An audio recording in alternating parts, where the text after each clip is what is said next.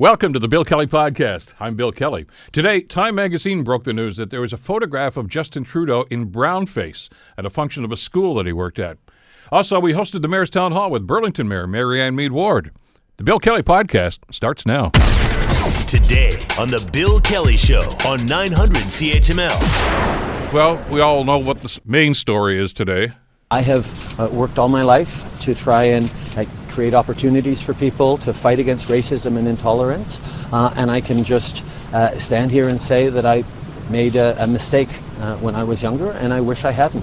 I should have known better then, but I didn't, and I did it, and I am deeply sorry for it. Prime Minister Justin Trudeau's mea culpa, that was on his campaign plane last evening when the story broke. About the blackface, and you've heard the explanations, I guess, over and over again about the Arabian Nights theme, et cetera, et cetera, et cetera. Then, of course, we found out that there was a second incident when he was in a talent show when he was younger and sang the Harry Belafonte song, Deo, again in blackface. Now Global News has told us that there is a third incident. They have obtained a video and they have confirmed that it is indeed a third incident. Now, the Prime Minister hasn't commented on this third one yet, but we do want to cover this from a number of different angles today. This obviously broke in Time magazine. They broke the news yesterday that there was indeed a photograph of Justin Trudeau in brownface at a function at a school in which he taught. Says he's pissed off with himself and says he takes this fully seriously and takes full responsibility. Well, we don't know where this is going to fall, and there's going to be some serious implications, you would think. So a number of different folks we're going to talk to in the next little while to try to get some perspective on this. First of all, we're welcome to the program Mustafa Farooq, who is the Executive Director of the National Council of Canadian Muslims, joining us here on the Bill Kelly Show on CHML. Mr. Farooq, thank you so much for the time. It's good to have you with us today. Thank you so much for having me, Bill. What was your reaction when you heard this story yesterday? Well, I mean, first of all, we were, deeply displeased to see, to put it lightly, to see the picture of the Prime Minister, in blackface/brownface. It harkens back to a history of racism and to an Orientalist mythology, which is obviously unacceptable. And that's why we called on the Prime Minister to apologize. And we are happy that he has apologized. It's going to be up to each and every Canadian to determine how they feel about that apology, though. Your comments, though, I want to ask you about the apology itself, because I'm just looking at some of the things I've seen on social media over the last 8 or 12 hours, I guess, really, since I've been perusing this. And a lot of them are saying, well, the apology is that's a political apology. It's insincere. Do you take the apology at face value, or do you think there has to be more? I mean, the reality is that Canadians and Canadian Muslims have many different perspectives on it, right? There are many folks who don't think that it's sincere. There are many Canadian Muslims who think that the apology should be taken at face value in the context of the fact that the picture took place, many, many years ago, or the incident took place many, many years ago. So I think every person is going to have to decide for themselves to what extent do they accept this apology. It's not, our prerogative to decide that. As an anti-racism organization that focuses on civic engagement and civil liberties, our job is to decry, racism, Islamophobia, anti-Semitism where we find it. And having done that, it's up to Canadians to decide the next piece. What are your views on the Prime Minister now? I mean, this was a gentleman, Mr. Trudeau, who was a champion for a lot of the things you've just talked about, and we've seen that with immigration policies, with a number of different speeches that he's made, etc. Has this incident changed your opinion of him? Changed your perspective on Mr. Trudeau? So we're a nonpartisan organization. So yeah. We don't have any particular perspective to endorse any political leader, including the Prime Minister. Our job is to call, on all organizations, all parties, all employers, every Canadian to commit to fighting, Islamophobia, anti-Semitism, racism in every context. And it's important to note that, when the Prime Minister is not sort of alone in, without a context, right? Like, there's, challenges with racism and Islamophobia across Canada. And it's important that each and every party leader recognizes that and takes ownership over that. Whether that means that, Leader Andrew Scheer removes Gada Malik in Mississauga Streetsville, who, shared views from the Clarion Project which is designated as a hate organization by the Southern Poverty Law Center, or any variety of things. It's important that every political party is taking ownership for racism, Islamophobia, anti-Semitism, what have you, during this election. Does this incident, or I guess now it's a series of incidents, does this put that issue and the issues you've just talked about here, Mustafa, back on the front burner? I mean, it's an election. People are going to be talking about issues. They weren't talking about those things, notwithstanding the fact that they still exist in this country. Does this shine a light on the issues and the problems that we should be dealing with here? I mean, I think we as an organization, we've been trying to shine a light on it for a long time. Whether that's in our fight against Bill 21, which is obviously a piece of legislation in Quebec, which mandates second-class citizenship for Quebecers. It means that a Jewish man wearing a kippah can't be allowed to become a teacher. It's a shameful piece of legislation that is unfortunately just become part of policy. And that's why, we as an organization, we believe all Canadians have a duty to stand up for civil liberties, to stand up for the rights of all Canadians, to stand up for a more inclusive society. I'm glad you brought that up because there was a reticence on behalf of, I think, all the party leaders to even talk about Bill 21. Does this incident now with the Prime Minister and the Brownface, does that put it back in public consciousness? Is it going to force everybody, not just the Prime Minister himself, but others, to address that issue? We are calling on each and every political party leader to clearly and consistently condemn Bill 21. It's an important piece of legislation that has no business being on the books in Canadian law in 2019. And we think that during this election, every politician should clearly and consistently be condemning Bill 21. Well, will be fascinating to watch just how everybody is going to be responding to this. Obviously, the incident has evoked a great deal of criticism from the opposition leaders, and we're certainly going to pay attention to what they're going to be saying today. Can you put something like this behind you? I mean, you called for immediately when the story broke last night, as you mentioned, the National Council of Canadian Muslims called for an apology. He did issue an apology on that. How difficult is it to move on and simply say, okay, fine, let's put that behind us and move forward? Again, that's something that all Canadians are going to have to decide. We as an organization, we believe that the path for redemption is open for anyone. That's very much in line with our Muslim belief, that forgiveness is always possible if it's sincere and if the apology and the hurt that's been caused has been turned towards the affected communities.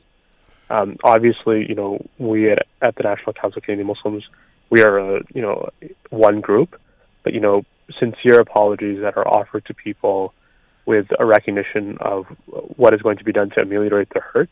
I think the door has to be open for everyone, and we make that same sort of position across the board for every political leader, for every political candidate. A very busy day today, Mustafa. Thank you so much for the time today. Really appreciate your input here. Thank you very much. Take care. That's Mustafa Farooq, who is the Executive Director of the National Council of Canadian Muslims. We continue our coverage, though, with the incident, the Brownface incident. I'm not quite sure what kind of a moniker they're going to put on this, but obviously it's going to have severe ramifications in a number of different ways. Joining us right now is Ameil Joseph, who is an assistant professor at School of Social Work at McMaster University. Ameil, thank you for jumping in today. Really appreciate you hopping on the show today. Hi, thanks for having me. This is a very fluid story. I mean, when we were starting to plan for this and to find out how we were going to do our coverage on this, obviously we were dealing with the Brownface picture, the Aladdin costume, et cetera, et cetera. Now we find out that there's not a second and now a third incident like this. Give me your reaction to as this is evolving. I think a lot of people are experiencing shock and hurt. We have an example where people are worried about the impacts of these images and leadership that is not accountable, not taking accountability for the impacts that these images have on the affected communities. I feel like a sense of fear and anger and sadness, a bunch of things that I've experienced through my life. And in this moment, you feel a sense of mistrust that when the Prime Minister engages in such acts, is there trust for an ability to respond to historical and systemic issues of racism that we experience as humiliation on a daily basis in education and healthcare, in policing, and that sense of mistrust, as well as the abject humiliation attached to this, I think people are still reeling from, and that needs to be accounted for first. I got an email from a gentleman who identified himself as a man of color earlier this morning, who said he felt betrayed by this. Is that a legitimate reaction to what we've seen? I think so. I think if it's unknown and people trust that their leader is looking out for their interests and has an ability to respond to racism in historical context, then there would be an appreciation that this kind of humiliation on Black and Indigenous and people of color through brownface and blackface affects them and affects how we might interpret one's ability to advance those goals of countering racism at a federal level. And when we don't have that information and this stuff comes out, definitely betrayal is amongst those feelings. When trust is broken, and I think that's a pretty safe assumption at this stage, and not just among Muslims, Jews. I mean, you've mentioned a number of different groups here that have been impacted by this and have reacted to this as well. But when that trust between a political leader and those communities is broken, how difficult is it to reestablish that?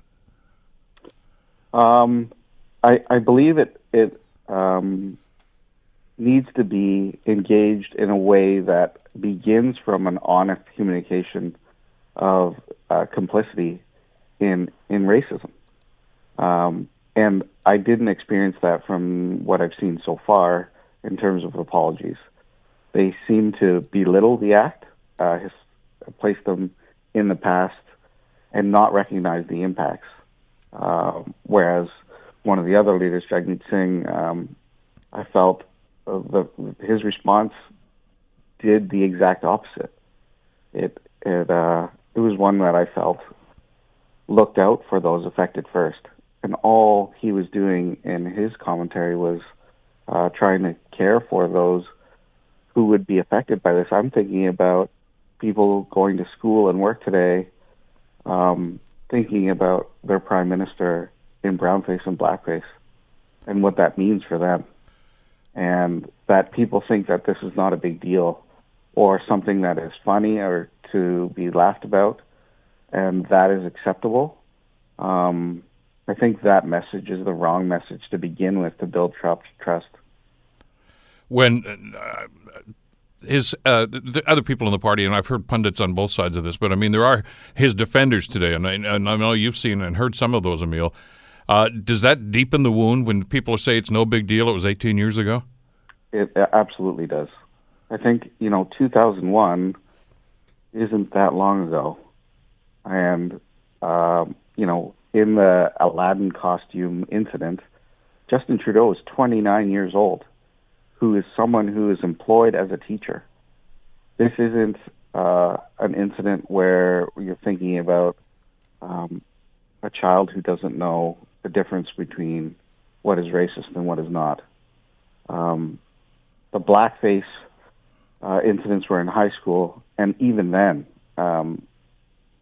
we know what blackface and minstrelsy is, and its impacts, and what it continues to produce in terms of insult and injury and dehumanization and abject humiliation. I think we can't discount any responsibility on behalf of Justin Trudeau because of how long ago it was. And I understand, the rationalization some people are trying to come up with. I don't agree with it, but I get where they're trying to be defensive. But a quick story, though, Ameil. I mean, one of my favorite Christmas movies is called Holiday, and it's got Bing Crosby in it, and it's a wonderful story.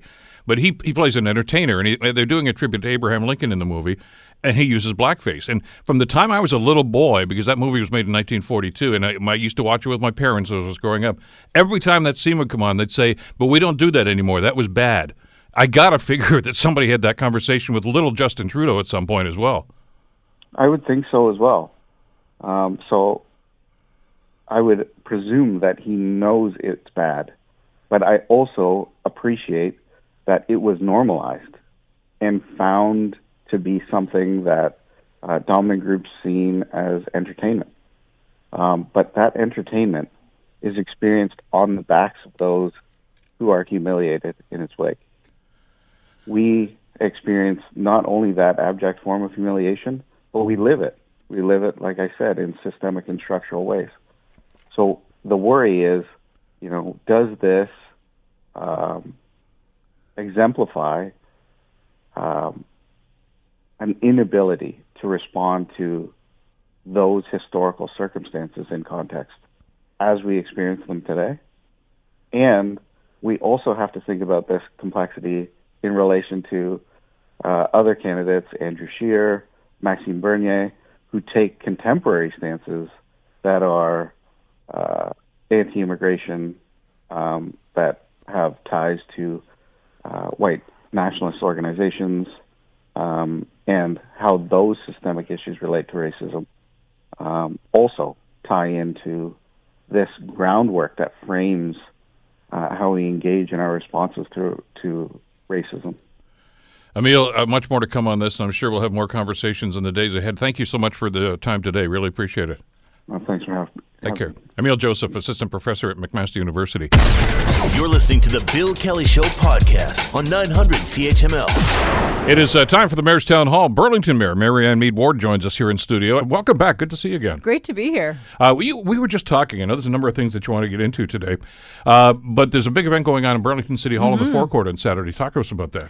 This is the climate strike. It's the strike for climate action that was started by teenager Greta Thunberg, who is now in New York City and speaking to the United Nations about how adults, governments, everybody needs to do more around climate change. This is a crisis. We are running out of time to slow down the warming of the planet before it's irreversible damage. And so she, as everyone knows, she used to stand in front of her legislature every Friday as a teenager, as a high school student, having a climate strike to try and raise awareness. And it started there. I mean, it's incredible, the story of what one person, one voice taking action can do.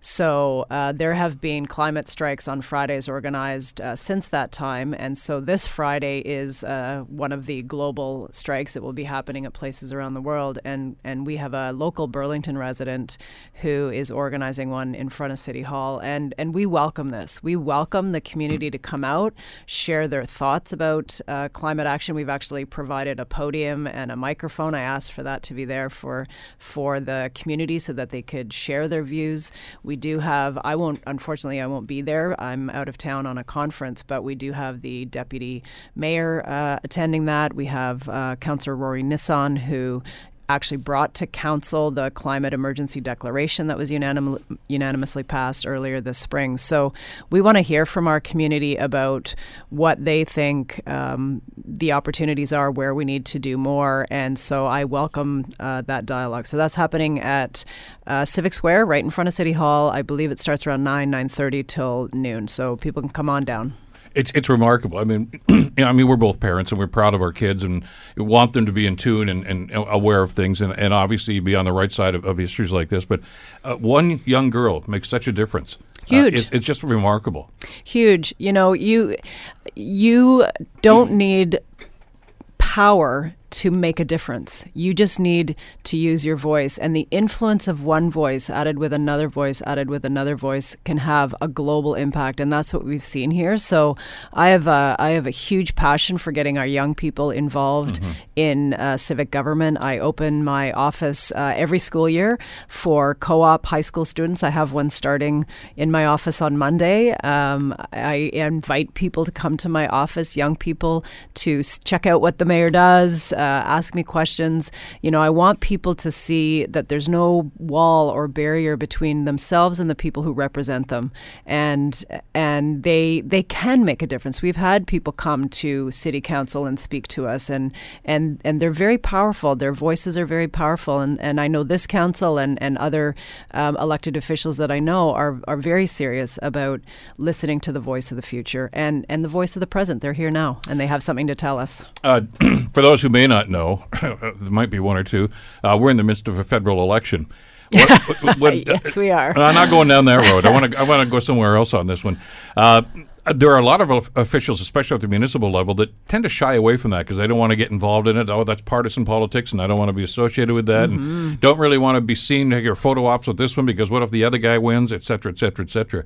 But you actually engage the candidates in Burlington. Absolutely. I think it's probably a first for any mayor in our city anyway. I reached out to all of the candidates for Burlington, and we have 3 ridings actually that touch us. Milton in North Burlington, Burlington, which is the southern part and the western part, and then of course a small part in the north, which is Oakville, North Burlington. So I am speaking with the NDP, Green, Liberal, and Conservative candidates in each of those ridings to talk to them about Burlington priorities, to hear what their vision is for our community, and really to start right away that working together because we have to.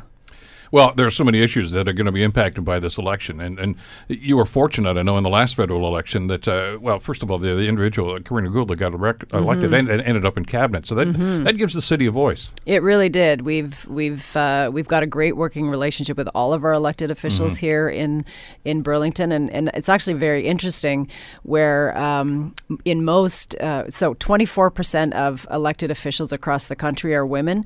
Only 18% of mayors across the country are women, but in Burlington, all of our representatives are women. So there's something magical going on there. But we have different parties at different levels. We have the Conservative Party representative at the provincial level. We have Liberal at the federal, and we have great working relationships. We don't always agree on things, regardless of party, but we do have a very collaborative relationship of sharing information and working together in the best interest of our community because we all serve the same residents. When you have those meetings, though, is this a one-way conversation? Is it just a shopping list of these are our priorities, or are absolutely you're no? Encouraging a dialogue here? Yeah, the first question I ask is, why are you running? And what do you want to achieve? And I tell them, don't give me the party central platform. I can read that myself. Yeah. Tell me why you want to represent Burlington. And so that's been an interesting dialogue. There are some local issues, but the national issues we also face. We face the infrastructure challenge. So that's the number one on my shopping list. And of course, we're working with the Federation of Canadian Municipalities on that to advance that for municipalities across the city or across the country. Affordable housing. We need a national housing strategy to prevent homelessness and our social programs. So those are two of the biggest ones. And then there's some more localized issues. The CN Rail intermodal facility that's being proposed in Milton, which of course will affect the roads throughout Halton region. And we've essentially said, as Halton municipalities, we have a regulatory role to play on all of those issues that don't touch on rail. So truck traffic and proper planning and dust and environmental issues and all of those things, those are issues within municipal purview, and we have a role to play in commenting and making submission. And there's some serious environmental impacts that have been identified for that. So that's a localized issue that affects our whole region that I'm also talking about with the candidates. And obviously you want to get the local filter on what would be considered, I guess, the national issues, poverty, affordable housing and things of this nature. And Absolutely. I know that people from outside may look at Burlington. Oh, that poverty, Burlington. Come on, it's a problem. It's a problem we have there. Huge poverty, and the thing in Burlington is that people have this misconception of us that we're all wealthy and we're all driving BMWs. I used to get ribbed mercilessly when I was on a panel in Toronto media in my earlier life that Burlington was a city with a BMW and a Mercedes in every driveway, and that simply is not the case. We have one of the highest poverty rates in Halton Region, especially among our senior population, but it's hidden. People don't necessarily look at someone and understand that they may be, one paycheck or one meal away from hunger and homelessness. And so I, as part of Halton Region, that's where our social services are. I sat on the Health and Social Services Committee for 8 years. We invested year over year additional dollars in homelessness prevention, in food security, in assisted public housing units. It's not enough. We know this. The need is actually growing faster than our ability to keep up with it. So we do need federal government support and provincial government support. And, folks will know probably that, the municipalities are on the front lines of all the issues that we face, but we get 9 cents of every tax dollar to do the work. Yeah. So that needs to be fixed, and that was a central message that I sent to the candidates, that we need a larger share of dollars coming back to us. We shouldn't have to line up for grants and funding intakes and red tape and make our case for what our residents need. We know what they need. We need predictable infrastructure funding and other funding envelopes. We know how to get the job done. We just need our residents' tax dollars to come back to us to do the work that we collect taxes for. Well, and that's been an ongoing problem for many years, of course. We look at all the other G7 nations; they all have sustainable programs for municipalities. Canada doesn't. No, it's all we'll do this for you, but there's a sunset clause on it, only a certain amount of money, and when it's gone, it's gone. Yeah. In near election time, we'll develop another program for you. But all of the other G7 nations do it in much better fashion, and so it's about time we played catch up here, I think. We absolutely we're not keeping up as a country in terms of how to be efficient with tax dollars and how to get it into the hands of those who will spend it well. And, survey after survey where, elected officials, politicians are ranked, I think, just one above used car salesmen. Typically, when you look at the studies of who people trust, municipal level is right up there. And part of that, we're the closest level to the people, we're the most directly accountable, but also there is no partisanship, at least not in Ontario, and it's frowned upon. So they don't take kindly to mayors endorsing candidates. I never would. I don't talk about parties in that way. We will evaluate platforms, but we don't endorse. We don't pick sides. And people then recognize that. You're 100% about what is in the best interest of the community. There's no party overlay. And I can tell you, I go to all the debates at every election, provincial, municipal, federal, and one of the questions that always comes from the floor for the federal provincial debates is, if push comes to shove and you have to make a choice between representing your party and representing your constituents, what are you going to do? And in Burlington, the right answer is you pick your community over your party. Yeah. You pick people over party. Yeah, we've had that discussion with a number of candidates and probably will in this election as well. With Burlington Mayor Marianne Meed Ward, I want to give you an opportunity to comment on a story that was on earlier this week about how Burlington Council had decided to deal with panhandling. And, there was some reporting on this that I think you wanted to comment on. Yes, that was a complete fallacy. So, in fact... Thank you for not saying fake news. Yeah, no. The headline was that Burlington was going to start ticketing or pass a bylaw to start ticketing, people who give money to panhandlers at busy intersections. And first of all, we don't have the authority to do a bylaw. That's Highway Traffic Act. That's provincial purview. But in fact, a motion was put on the floor by one of my council colleagues just to get more information about it, not to do it, and that failed. So the whole thing is completely incorrect. I did float the idea of maybe this would be an option, because the behavior of giving money to somebody, or anything really, but in this case money, while you're in a vehicle at a busy intersection, 5 lanes of traffic, asking somebody to cross lanes of traffic to get your donation, this is dangerous. So there's no issue with panhandling or people asking for money on the street as long as they're not in a busy intersection crossing lanes of traffic. So we're struggling with this. That when the issue falsely broke, unfortunately, it was miscommunicated to everyone, but it got picked up across the country. Every municipality is dealing with this. People feel very strongly about it, and we want to both be compassionate, caring, help people in need, and make sure that no one is putting themselves at risk to get the help they need. No one should have to walk into multiple lanes of traffic to get a donation.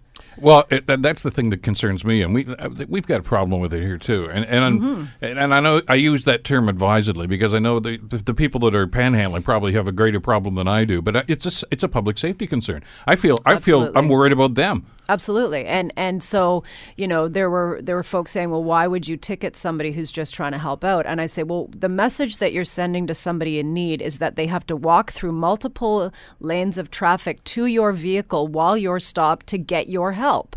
This is not how we should be helping people. So I really want to encourage drivers to take that toonie or that $5 or that $10 bill and take it to one of our local charities, because that, first of all, that puts nobody at risk. But secondly, our local charities, and we have many of them operating in Burlington, they can leverage that donation to be worth much more and help far more people. So I want to channel the kindness, the good-heartedness, the compassion of our community where it can do the most good. And then we need to reach out to all of the folks that are standing in medians asking for money and make sure that they know what services and supports are available so that they get the help they need. No one in our wealthy country should have to stand in a median and put themselves at risk to get the help they need. You're listening to the Bill Kelly Show podcast on 900 CHML. It's the Mayor's Town Hall. Burlington Mayor Marianne Meed Ward is with us for the remainder of the hour. Jason, you're first up on this. Welcome to the program, Jason. Thank you very much for having me. Mayor, I have a question. You said there's confusion about your proposal? Yes, it was reported that that Burlington was gonna ticket drivers, and in fact, the motion that came forward was to look into and get more information on that possibility, and it was voted down. So it's simply an incorrect. It's incorrect. Did you not propose on your website? Sorry.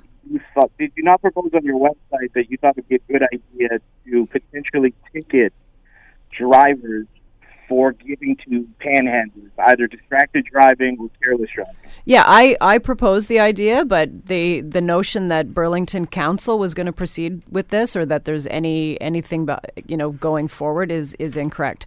We're looking for ways to protect people. We're looking for ways to make the streets safe for drivers and pedestrians, and make sure that the folks that are in need, that are asking for money, get the help that they need. And my personal view is that it is not, it's actually a black mark on society if what we say to them is you have to walk into multiple lanes of traffic to get the help you need and to get the resources you need. So what our Burlington City Council actually did was approve a plan to communicate both to drivers about where they can better direct their resources to do more good, help more people, but also help the folks that are asking for money on our streets, and only at busy intersections. This is, no one's got an issue with people asking for money and on sidewalks.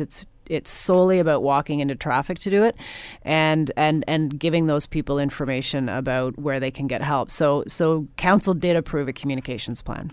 Happy to hear that people with compassion in their hearts go into their jobs and won't be having their life ruined by distracted driving charge. Thank you very much. That is not happening, and you're very welcome. Once a story like that goes, it's very difficult to try to pull it back in, isn't it? Because you received national coverage on that. The furthest away, I think, was Vancouver, but I was talking to people from Ottawa, Montreal, of course, the Toronto area. And, we need to do something. And it's not an either or. Either you give money to people when you're sitting at an intersection and asking them to cross traffic to get your donation, or we help people. We have to help people, but we also have to make sure that when we are helping them, they are safe. the people we're trying to help need to be safe, and the people who are driving need to be safe. And this is a safety issue. It's an accident waiting to happen, and so we need to do both. We can't bury our head in the sand on this.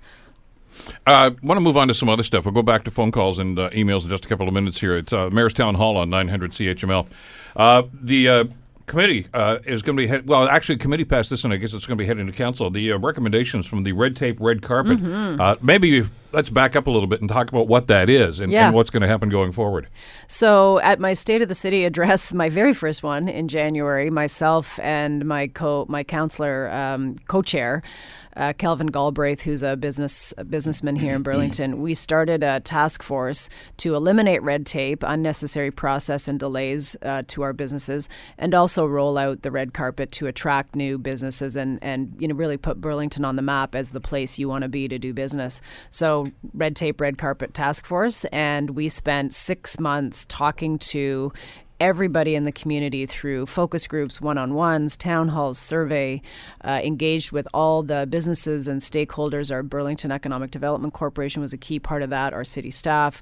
And out of that came a set of 22 recommendations that I put to council in draft just before the summer break, and then had some additional feedback and new recommendations, and then it came to committee a couple days ago, and it's going to council for final approval. But it was unanimous that our council recognizes we need to do more to eliminate inefficiencies and operate at the speed of business, and it was really about whatever we need to get to yes or no faster.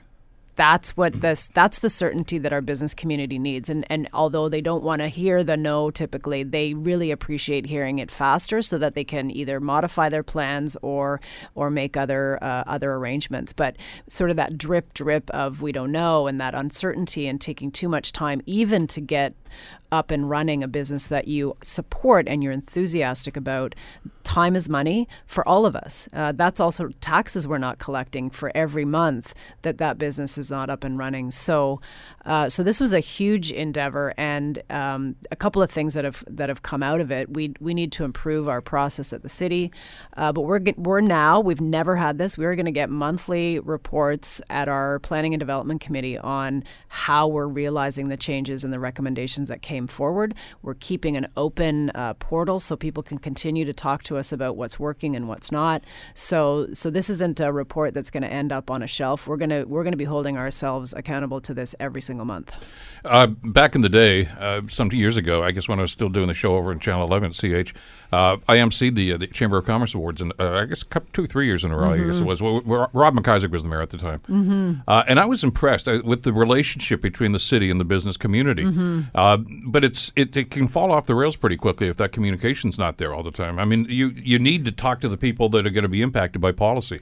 You do, and you need to understand where well-intended or well-meaning policies that may have been relevant back in the day when they were instituted are being imposed or interpreted in a way that actually works at cross purposes to what we're trying to achieve.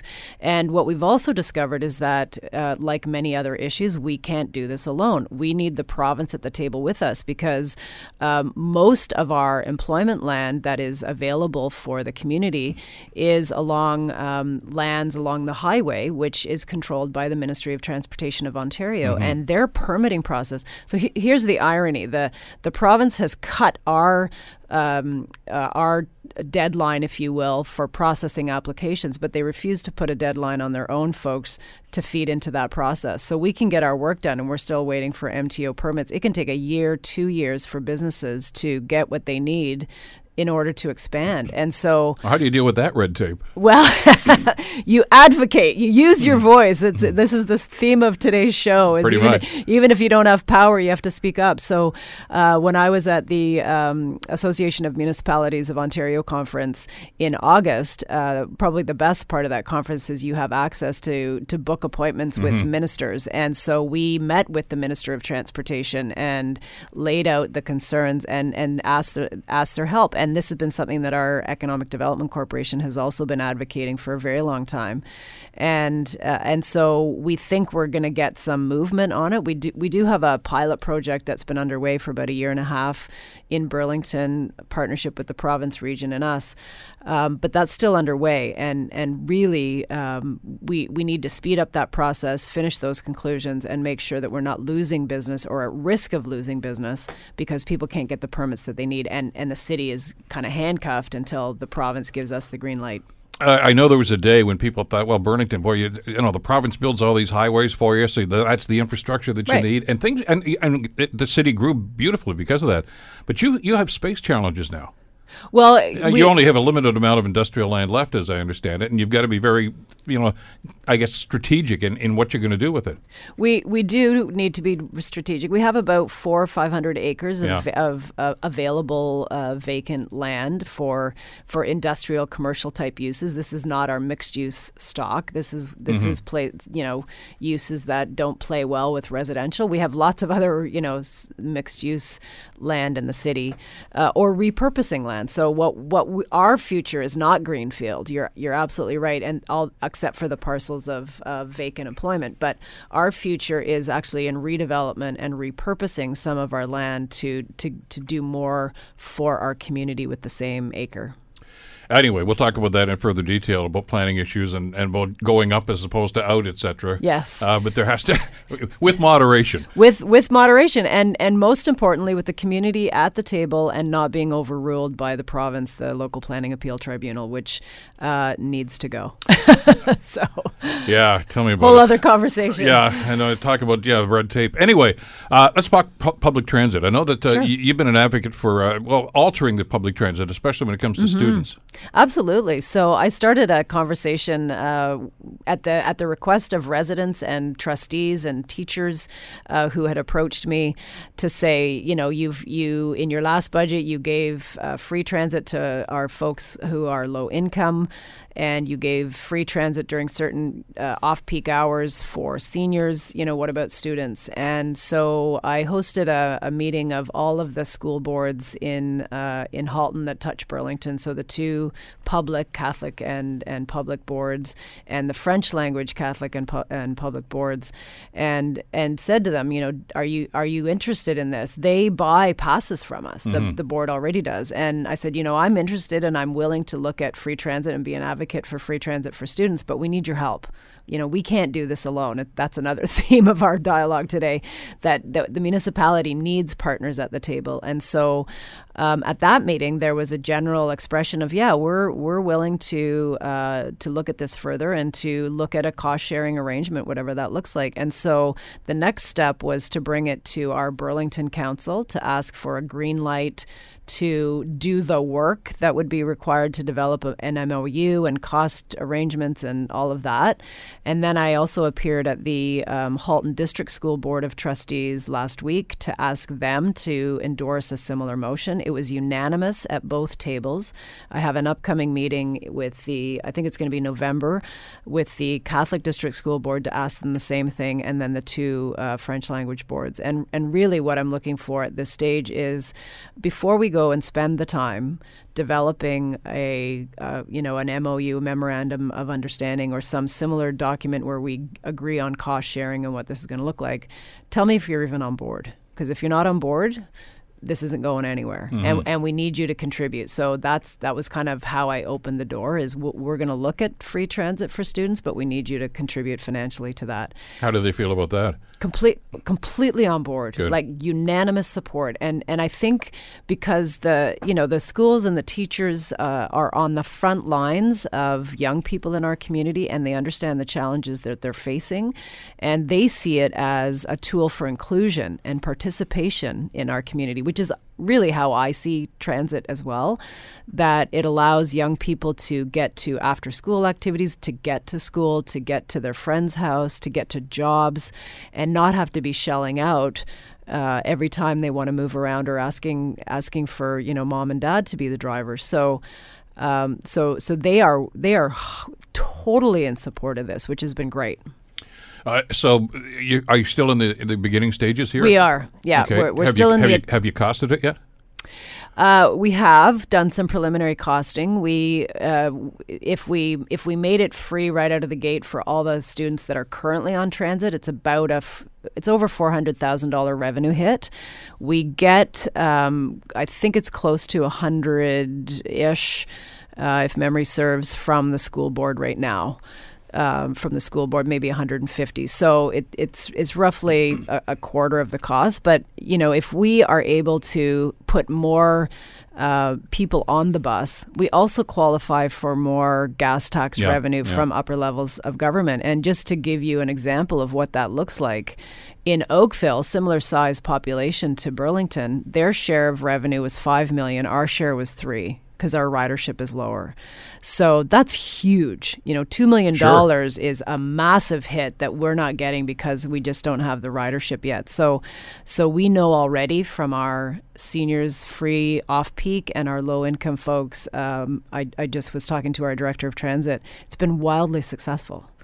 Right, it's a win-win too. I mean, totally. Obviously, it means more gas tax revenue, but it also gets cars off the road. It gets cars off the road. People have more independence. They have more ability to participate, especially people that don't have a vehicle or can't drive for whatever reason. They can now have freedom to participate. The other thing that we're doing is investing more in transit. So our most recent budget, we added more transit and drivers on both conventional and handyvan. And, because we can't just make it a free service and then the service isn't great. So we need to do both. And we just implemented some changes September 1st to add frequency, to add routes, to streamline, according to a grid system, the routes, so that there's not these meandering through neighborhoods routes which take too long and people just can't spend the time on transit. So we're really looking at this both, and this is I'm very proud of this council and happy to work with them because they are a very pro-transit council. All right, we got a couple of minutes left. Is Burlington getting rainbow crosswalks? We are. Absolutely. That was also unanimous, and the response in the community has been overwhelmingly positive, and also from teachers and schools. And what they have said when they've contacted me and said, this is so great and I want one in front of my school, is that young people, especially in high school, still are bullied for being two-spirited LGBTQ. A lot of them are figuring out who they are, and they may not have identified in a particular way, but they're subject to bullying and harassment. And so the teachers have said for them to be able to walk out the front door of their school and see on a city asset, our roadway, that the city loves them, embraces them, welcomes them, and the signal that we have for saying that is our rainbow crosswalk, that makes them feel a part of our community, and that is so important to us to send that message. So how soon can you get that done? We've asked our staff to have at least the first one by Pride Month of 2020, which is June. Yeah. And we're hoping that we'll have more than one. So, that was just the starting point to get us going. And they're looking at Aldershot, west end of the city, as a starting point. People really do want one downtown, right in the heart of the city, right in front of City Hall. The challenge we have right now is that's under construction, so we don't want to install it and rip it up and have it getting beat up. So that may be a longer term, but I am very interested in looking at where we can put it in front of schools in Burlington. I hope you have better luck than we did here in Hamilton, and continue to have here in Hamilton. As our listeners know, there's one right in front of Hamilton City Hall, another one right on the edge of the campus here at McMaster University on the west end of the city. And we unfortunately have some idiots in this town that want to deface them with skid marks, and it's like graffiti. I mean, we go clean it up, and some idiot goes and does it again, but it's ongoing. But the intent is there, and I think the message is there, and I think it's important to have this done. Well, the first time that I saw it after it was installed in Hamilton, it had the effect that you wanted to, which is, this is awesome. This is a city saying we welcome everybody, and that is exactly the message. All right, we're out of time, unfortunately. A lot of stuff we get to, but we'll have you back in here in a couple of weeks to talk about some more stuff. Good to see you again. Good to see you. This is always fun. Burlington Mayor Marianne Meed Ward with the Mayor's Townhall. The Bill Kelly Show, weekdays from 9 to noon on 900 CHML. The Bill Kelly Podcast is available on Apple Podcast, Google Podcast, or wherever you get your podcasts from. You can also listen to The Bill Kelly Show weekdays from 9 till noon on 900 CHML. I'm Bill Kelly. Thanks again for listening. And don't forget to subscribe to the podcast. It's free, so you never miss an episode. And make sure that you rate and review.